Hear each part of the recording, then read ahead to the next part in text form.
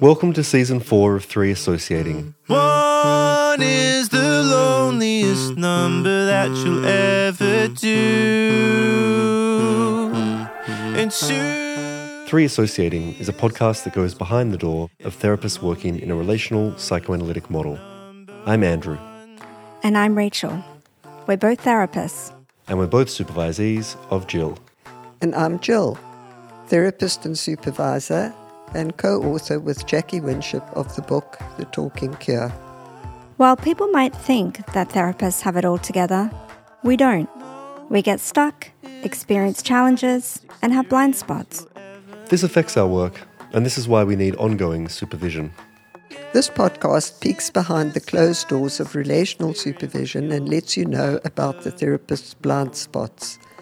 Relational supervision complements the traditional focus on the patient by focusing on both patient and the therapist. In each episode, we bring a fictitious character to supervision with Jill. And I have no idea ahead of time which fictitious character I'm about to meet. And Rachel and I don't know which parts of ourselves we're about to encounter during our session with Jill. And while none of these patients are real, the relational dynamics are. Including the relational dynamics between the three of us. Now I spend my time making rhymes. Episode 1. The Therapist's Revenge. Trading porn for prayer cards. Hey Andy, how do you recognize a martyr? I don't know, how do you recognize a martyr? By their haunted look in the eyes of those who live with them. So the patient I wanted to discuss today, let's call her Susan. She is 64 and she hasn't been coming for very long. I think it's only been about 5 or 6 sessions and I'm already struggling with her a lot. Okay. She initially started therapy as she experienced her first panic attack a month before she contacted me. When I asked her more about what was happening for her at that time, she told me that she was just really busy with volunteer work that she'd been doing with her church. She did mention later, though, that her youngest son, so she has 4 sons, but her youngest son had told her and her husband that he was gay. And she was quick to say that she didn't believe him and she was sure it was just a rebellious phase. I asked if he had a partner and she said that he'd been living with his best friend for 5 years and her son is 32 and it seems to me it's unlikely that this 5-year best friend relationship is A, just a friendship, and B, just a phase. Which church, if you don't mind me asking, if you know? Which denomination? She's Catholic. Catholic, okay. But yeah, I could see she didn't want to talk about this. And I felt that her avoidance was pretty significant. So she presents as this sort of long-suffering martyr, where everybody's let her down and no one ever lives up to her expectations. She describes bending over backwards for her daughters-in-law, who don't seem to acknowledge her benevolence. She says she cooks them dinner and they never appear grateful. Yet when I ask her why she continues to do this, she says, well, women these days don't know how to cook anymore and their poor husbands aren't getting proper home-cooked meals. And if I don't do it, then I don't even want to think about what my sons are going to be eating each night. So needless to say, this really grates on me. I can imagine. Yeah. And she's so masochistic and passive-aggressive, and it not just grates on me, but it brings out this kind of sadistic part of me in response. Mm-hmm. And so far, I think I've got it under wraps, but I notice myself getting quite a lot of delight and enjoyment about imagining the things that I wish I could say to her in response to some of the things that she says. She was surprised when I brought up my cancellation fee for a session she didn't attend because she got caught up helping the priest at her church. She was clearly annoyed about this, but when I invited her to directly share her feelings about it, she said that, of course, she couldn't imagine ever charging a fee based on another person's misfortunes herself, but I probably have small mouths to feed and a roof to put over their heads. And then I imagine myself saying to her, oh no, I feed my kids Vegemite toast each night because I'm saving up for a boob job. You know, like, Rachel. I didn't say that. And it's not true. Anyway, last week she texted me to tell me that she'd left some holy cards in my reception area on her way out of her appointment. And I could tell my other patients that they could take them and enjoy them. And then this part of me wants to write back and say, oh, my patients love the holy cards and they left her some porn in return to say thank you, and they really hope that she enjoys that too. Again, just to reiterate, I didn't say that. Rach, you seem to need to convince me of that. No, but I get a lot of pleasure in thinking about this. Okay. Anyway, what do you think's happening here? Do you think any of this could be useful? And how do I talk to her about these fucking holy cards? Like, what to do? Well, look, it is triggering. I can hear that. And you are quite triggered by many things that I think would be difficult, actually, because there's something about the holy cards which I had to find myself wanting to laugh both at your reaction, but it is also an assumption that others would like to enjoy them and others may not like to enjoy them. So the first things that I think about is the sort of one-person psychology nature of it. Yeah. And I think I probably would use that as my access point. I mean, there are many access points here because of the sons and the daughter-in-laws and, you know, we could speculate around a whole lot of things that might be going on there. But, and also the cancellation fee is something I think I would also use. So there are two kind of access points there, I feel, which one can productively use in the transference. I think her relationship with the daughter-in-laws and the sons, I certainly don't think at this point would be too fruitful. But the cards I might take up with her and say to her, you know, I think you were trying to be kind in leaving those cards. But that's the thing, Jill. I don't think it's kind, and so I find it feels like it's her need wrapped up as though it's for someone else. 100%. I agree with you. That's why I said I know you were thinking that you were kind. Yes, so I can't say that. I don't think it's kind. Okay, yeah. I think you're so activated. It's quite hard to actually even hear me. But okay, I'll try again. I will. But I hear think you now. yes. I hear what you're saying. Yeah. I would want to say, look, you know, those cards. I think that you were thinking that, you know, others would enjoy it and were being kind. But, you know, I wonder what or who you think might be in my waiting room. What patients, obviously you don't know who the patients are, but are you feeling that the patients are Christian, or are you feeling that they perhaps are in need of salvation, or what actually is your thought about who might be there to receive these cards? She's not going to give you a straight answer, I'm pretty sure of that. Yeah. But I'm still wanting to draw her attention to the imposition of something on the other, but without getting into a confrontation. I want to invite her into a fantasy. I think it'll be hard for her to have that fantasy because I think she likes to stay in the kind of black and white concrete. Yeah. That's obviously my fantasy about her, but I still, nevertheless, would extend the invitation. And let's see what she says. And let's see what kind of patients she thinks are going to be in that room to receive those cards. Yeah, it's interesting because then my response about, oh, my patients left some porn for you is trying to do the same thing, right? Like it's in a way, now that you're saying this, is some way designed to get her to think that they're not all like her, right? And 100%. Yeah. But where I think you're getting caught is that which you've acknowledged totally, is that she imposes something which actually I find quite shocking would be much too strong a word, but I certainly find something quite startling that somebody would just dump that or leave that in your consulting room.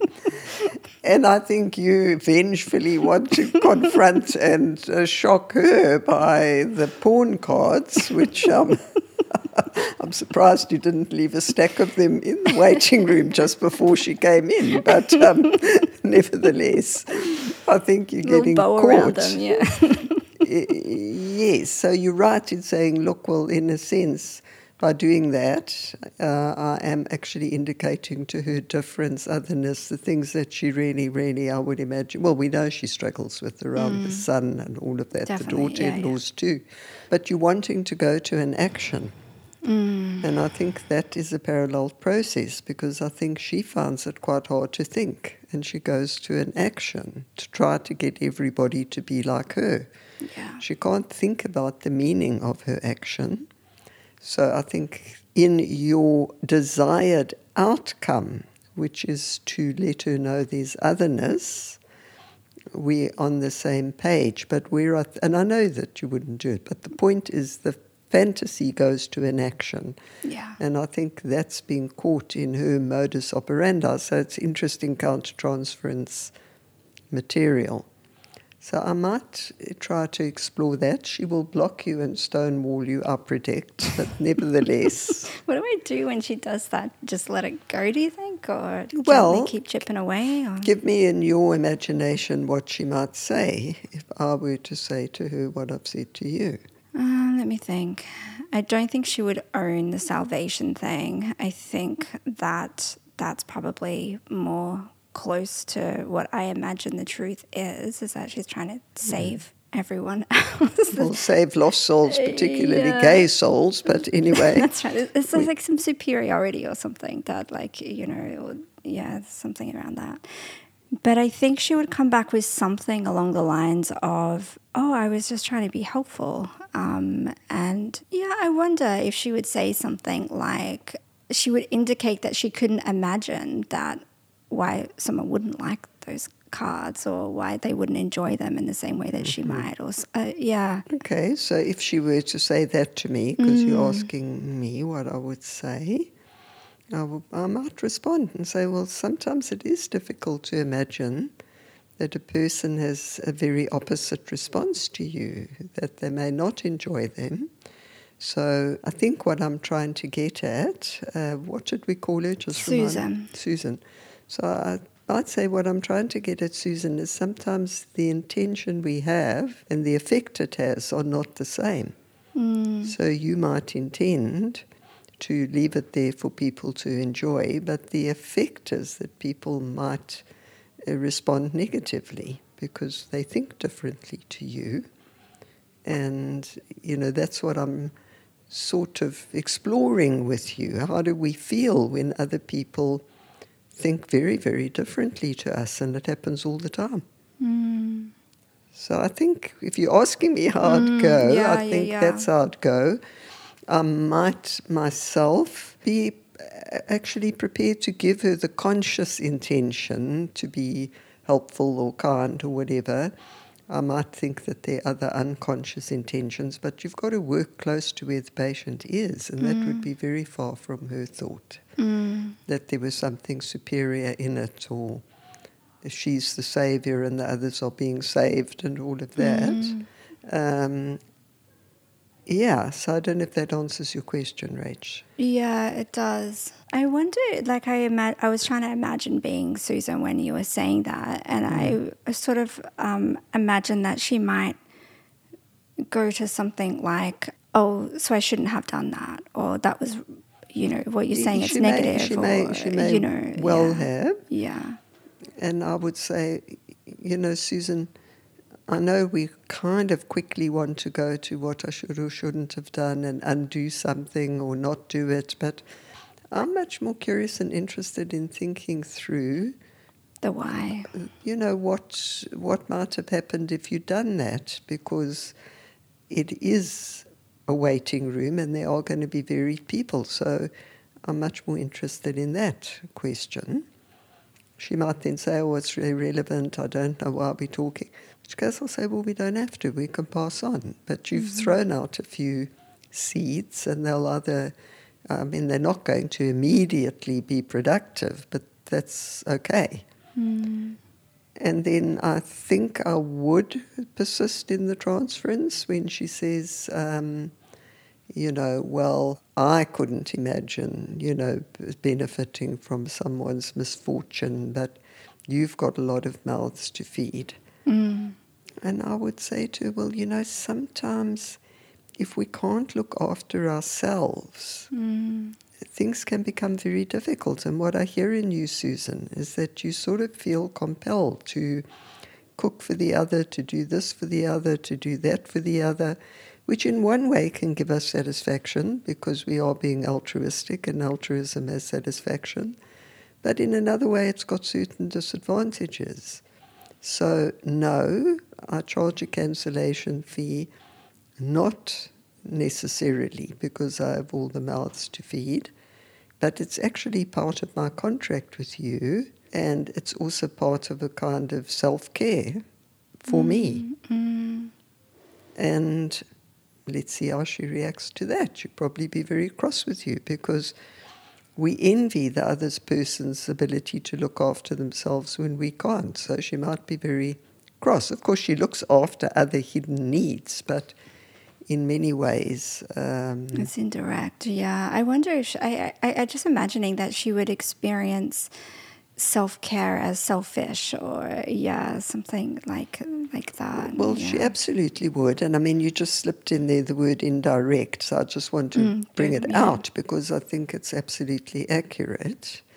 And yes, it has to be indirect if you then think it's selfish or, your kind of philosophy, because she has got a Catholic philosophy, is that you should be self-sacrificing, then you're actually up against, and I say up against because she's clearly having panic attacks and not really feeling that great, and presumably flowing from the sun and the gayness, which now cuts across the philosophy. So I think if I were to just give a brief summary of the session, is that she's bringing her philosophy into the session. The philosophy, obviously, for all of us serves hidden needs, but what is at the basis of the panic attack, from what we can gather, is a conflict between what is happening in the reality, the external world, and the philosophy. So I would feel quite fruitful in entering that terrain as her philosophy enters the consulting room. So, we're sort of close-ish to the end range, but I really feel that, the transference is the transference is the transference. And by that I mean that we do, in indirect ways and direct ways sometimes, bring the central issue into the room. And the central issue, it seems, around the panic attacks, which started with the son declaring that he was gay, which would cut across her beliefs within the Catholic Church. I also imagine there's a fear around what people would think. I think that there's something about what if the church finds out, or, I think you're spot on, which is why I want to have an imaginative thing about what would the people in the waiting room think about this, because you're trying to get it into a two-person, into difference, into that not everyone might see the sun in the same way, but that's far down the track. Yeah, it's getting how to mentalize. Yeah. Okay, that's helpful. Yeah, I'm in touch with how much more empathic. No, but that having said, I did have a reaction in myself because there's no doubt about the fact that it's immensely provocative. Would I, if I was sitting in the session, feel provoked? I'm sure I would feel provoked. Yeah. But then the whole question is, what is being provoked and how can I use it as the counter-transference data? Because your thought about the pornographic cards, as we thought about it together, it was clear that was counter-transference data saying, I need somehow to help you to move to a two-person psychology and to the fact that otherness is something we all have to deal with. So it was good. Yeah, it's something useful. Yeah, and in the same way, I'm trying to be provocative, like that. Correct. Yeah. Correct. Yeah. And that's where I say the countertransference data was helpful, but then the mode went to an action and provocation, which was mirroring. It's like the currency that we're in. Yes, is, the currency. provocation. Exactly. Yeah. Yeah, which is kind of interesting because she sets that and then I follow, which is difference and sameness at the same time, you know. Exactly. Yeah. Good point. Yeah. Okay, you ready to end? I am. Thanks, Jill. Yeah. Okay, thanks, Rach. Now we're going to reflect together on what happened in the session. We identify the problem that we took into the supervision, what we call the dilemma, and we identify what we're taking out of the session, the distillation. We also explore the blind spots that emerged. Blind spots include bright spots and dark spots. A bright spot is when we are blinded to the overall picture and can only see a sliver of what is occurring in ourselves and in the interaction. A dark spot is when the issues are more completely out of sight. So Rach, what was your dilemma going into the session? I think my dilemma was exactly how depraved or to what lengths do I need to go to get through to this woman? And the distillation? That rather than go to extremes, I needed to be able to pause and think and to help her think rather than act or act out. And Jill, the blind spots, what do you think was the bright spot? Well, I think I'll just underline what Rach said, that I think she was so provoked by Susan's difficulty in thinking and tolerating otherness, including Rach's otherness, that she found it hard to think in the session and instead engaged in fantasies which were delightful to her about acting out and taking revenge. And the dark spot? And the dark spot is, I think, that underneath the fantasy, Rach was perhaps not aware that she was mirroring the patient's tendency toward acting out rather than thinking. In fantasy, but Rach was very aware that it was in fantasy. And the learning points for you, Rach? Well, that my countertransference was useful, even though it was extreme. And my second learning point was that, Jill, you helped me conceptualize that what I was encountering in Susan was a failure to mentalize, and that's where the work is. And Jill, what were the teaching points for you? Well, I think that it's helpful to explore the therapist's fantasy and supervision if it comes into the supervision fully, and to use it as a source of data to be mined rather than to be repressed. And then I think that a second teaching point for me is how frequently we muddle up intention and effect, especially actually as therapists in the concept of projective identification. Because sometimes if we feel attacked by the patient, we go quickly to assume that they intended it, when they may or may not have intended it. And you can't just read off intention from the effect that it produces in you or oneself. And then my third point is that which cannot be thought about will manifest either through an enactment or a symptom. So the enactment in Rach's fantasy and in the patient's actual enactment happened. But I think beyond this, Susan's inability to think about her son's gayness in conjunction with her own Catholicism and hold both at the same time translated into a free-floating anxiety and the panic attack that brought her to therapy in the first place. So, Joe, in the session, I mentioned that you sounded more empathic than what I was feeling. I often feel bad when I can't find sufficient empathy for a patient, and that never seems to help. What do you think is more helpful? Well, the short answer is to endorse what you said. It really doesn't help to go to a judgment on oneself. I think that a short answer is when you don't feel empathy to try and think about why not, and not go to the fact that it's necessarily a failure in you, There are some things that people do that most people would find provocative. I think a lot of people would find Susan provocative because she really doesn't have a concept of otherness, including your otherness, so you can feel quite annihilated by that.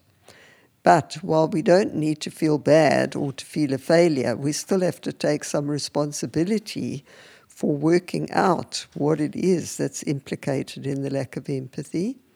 And the outcome of this is not actually to produce or manufacture feelings of empathy, because you can't feel what you don't feel. Yeah.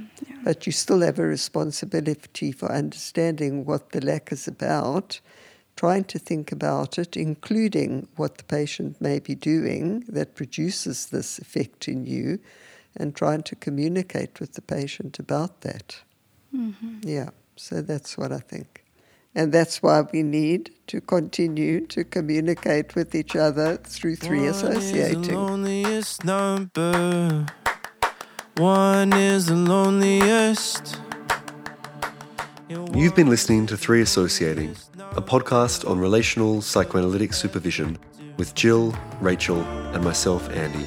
If you enjoy this podcast, a great way to support us that will help us to continue to make new content is to leave a rating or give us a review on the platform that you listen to this podcast on. Audio produced by Jared Young. Theme song performed by Bad Pony.